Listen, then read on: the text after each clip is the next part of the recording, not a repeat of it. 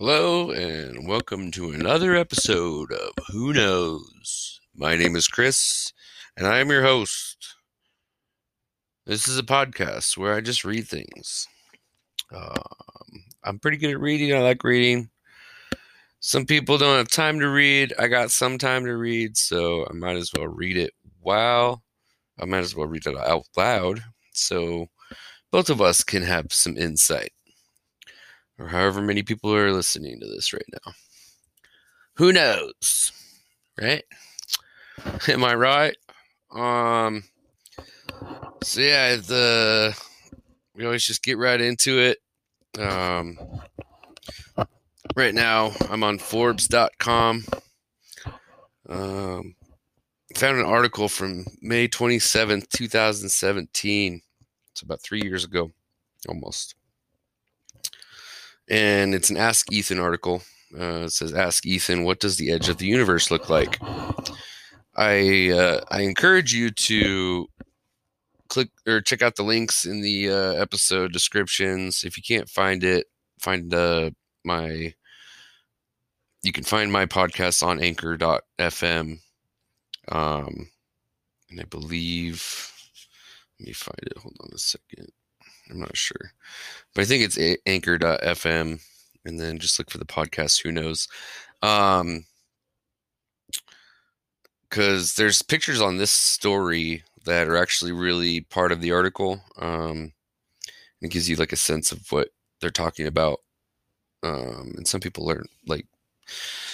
get information in their heads differently. So maybe these pictures would help you understand what I'm saying more, because you can't see them. I can see them. It makes sense to me because I can see the pictures. And they're all, either simulated pictures or real. So without further ado, let's get into it. What does the edge of the universe look like, Ethan? All right. 13.8 billion years ago, the universe as we know it began with a hot Big Bang. Over that time, space itself has expanded. The matter has undergone gravitational attraction, and the result is the universe we see today. But as vast as it all is, there's a limit to what we can see. Beyond a certain distance, the galaxies disappear, the stars twinkle out, and no signals from the distant universe can be seen. What lies beyond that?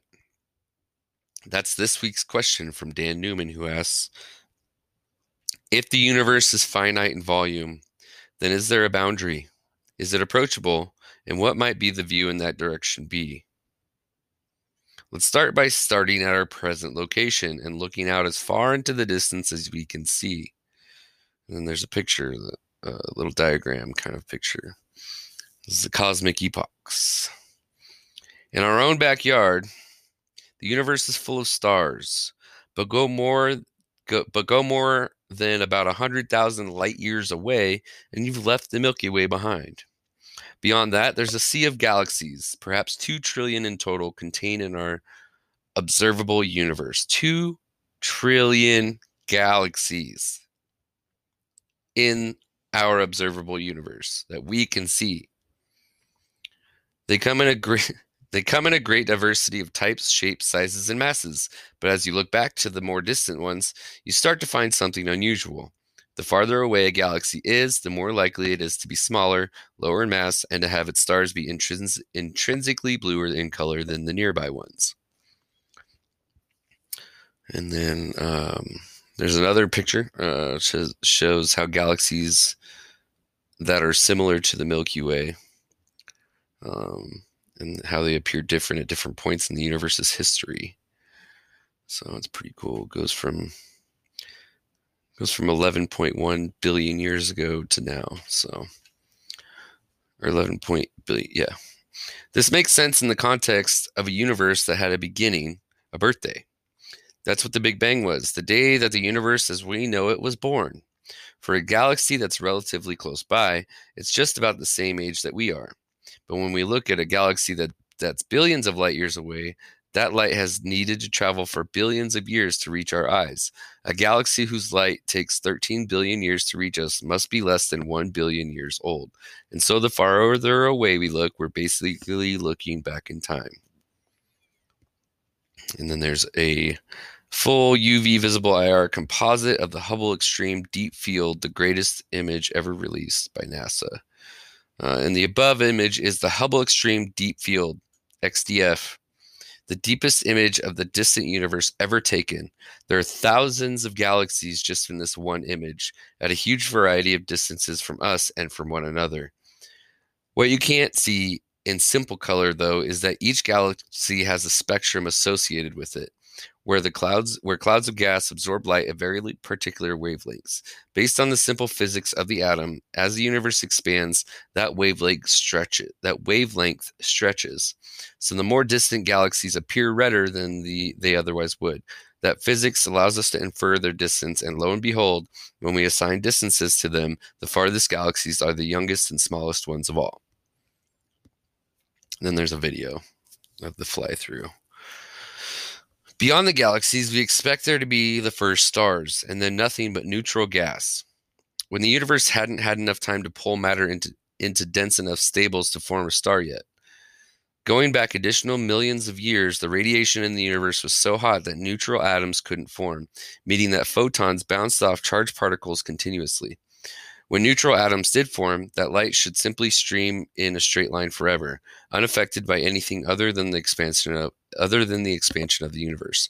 The discovery of this leftover glow, the cosmic microwave background, more than 50 years ago was the ultimate confirmation of the Big Bang. And then there's another chart here with a photo. It says, what is the reionization error? A schematic outline of the cosmic history. So the Big Bang, time since Big Bang in years, we have 300,000, or I think it's 3 trillion years ago, something like that. I'm not sure. The universe is filled with ionized gas. The universe becomes neutral and opaque, and the dark ages of the reionization era started. And then 500 million years ago, galaxies and quasars began to form. The reionization starts. And then you have the cosmic renaissance and the dark ages end just before 1 billion years ago. So 1 billion years ago, reionization complete. The universe becomes transparent again. And then we go galaxies evolve. 9 billion years, the solar system forms. 13 billion years to today, astronomers figure it all out. So it took us 13 billion years to figure out everything that happened since the Big Bang. Apparently. Or no, okay. Didn't take us 13 billion. It's been 13 billion years since we figured it all out. And I don't even think we figured it all out. We probably just figured out most of it so far. So from where we are today, we can look out in any direction we like and see the same cosmic story unfolding. Today, 13.8 billion years after the Big Bang, we have the stars and galaxies we know today. Earlier, galaxies were smaller, bluer, younger, and less evolved. Before that, there were the first stars, and prior to that, just neutral atoms. Before neutral atoms, there was an ionized plasma. Then, even earlier, there were free protons and neutrons, spontaneous creation of matter and antimatter, free quarks and gluons, all the unstable particles in the standard model, and finally, the moment of the Big Bang itself. Looking to greater and greater distances is equivalent to looking all the way back in time. Isn't that cool? And then there's another sweet picture. This is it's an artist's logarithmic scale conception of the observable universe. Galaxies give way to large scale. Okay. All right, although this defines our observable universe with the theoretical boundary of the Big Bang located 46.1 billion light years from our current position, this is not a real boundary in space. Instead, it's simply a boundary in time. There's a limit to what we can see because of the speed of light, because the speed of light allows information to only travel so far over the 13.8 billion years since the hot Big Bang. That distance is farther than 13.8 billion light years because the fabric of the universe has expanded and continues to expand, but it's still limited. But what about prior to the Big Bang? What would you see if you somehow went to the time just a tiny fraction of a second earlier than when the universe was at its highest energies, hot and dense and full of matter, antimatter, and radiation? All right, then there's another picture. Inflation set up the hot Big Bang and gave rise to the observable universe we have access to. Okay. You'd find that there was a state called cosmic inflation, where the universe was expanding ultra fast and dominated by energy inherent to space itself. Excuse me. Space expanded exponentially during this time, where it was stretched flat, where it was given the same properties everywhere, where pre-existing particles were all pushed away, and where fluctuations in the quantum fields inherent to space were stretched across the universe. When inflation ended, where we are, the hot Big Bang filled the universe with matter and radiation, giving rise to the part of the universe, the observable universe, that we see today. 13.8 billion years later, here we are. And there's another picture of the expansion, the inflation. And then the thing is, there's nothing special about our location, neither in space or in time. The fact that we can see 46 billion light years away doesn't make that boundary or that location anything special. It simply marks the limit of what we can see.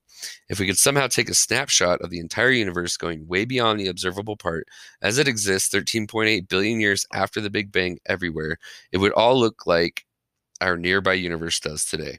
There would be a great cosmic web of galaxies, clusters, filaments, and cosmic voids, extending far beyond the comparatively small region we can see.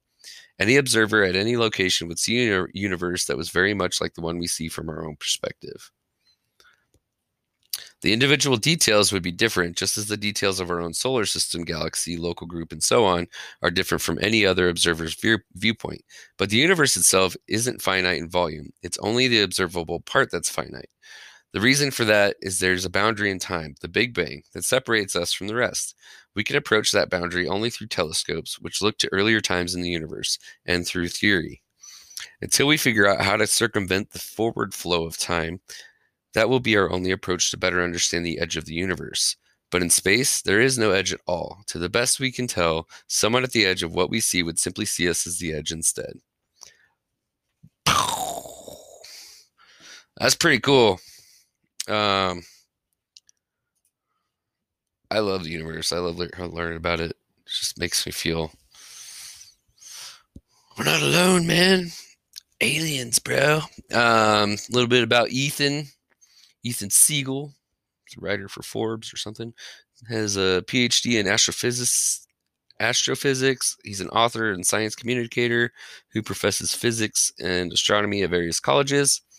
Numerous awards for science writing since 2008 for my blog starts with a bang, including the award for best science blog by the Institute of Physics. My 2 books, Treknology, The Science of Star Trek from Tricorders to Warp Drive, Beyond the Galaxy, How Humanity Looked Beyond Our Milky Way and Discovered the Entire Universe, are available for purchase on Amazon. Don't buy it on Amazon. Buy it on eBay. I'm sure you can find it there. Jeff Bezos doesn't need any more of your money.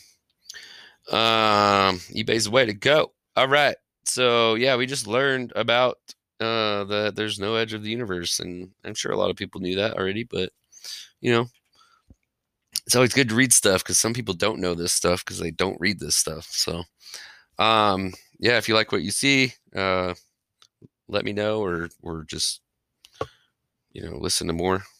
Really, if you like what you're hearing, just listen to more of my stuff. And that's all I got for now. Okay, bye.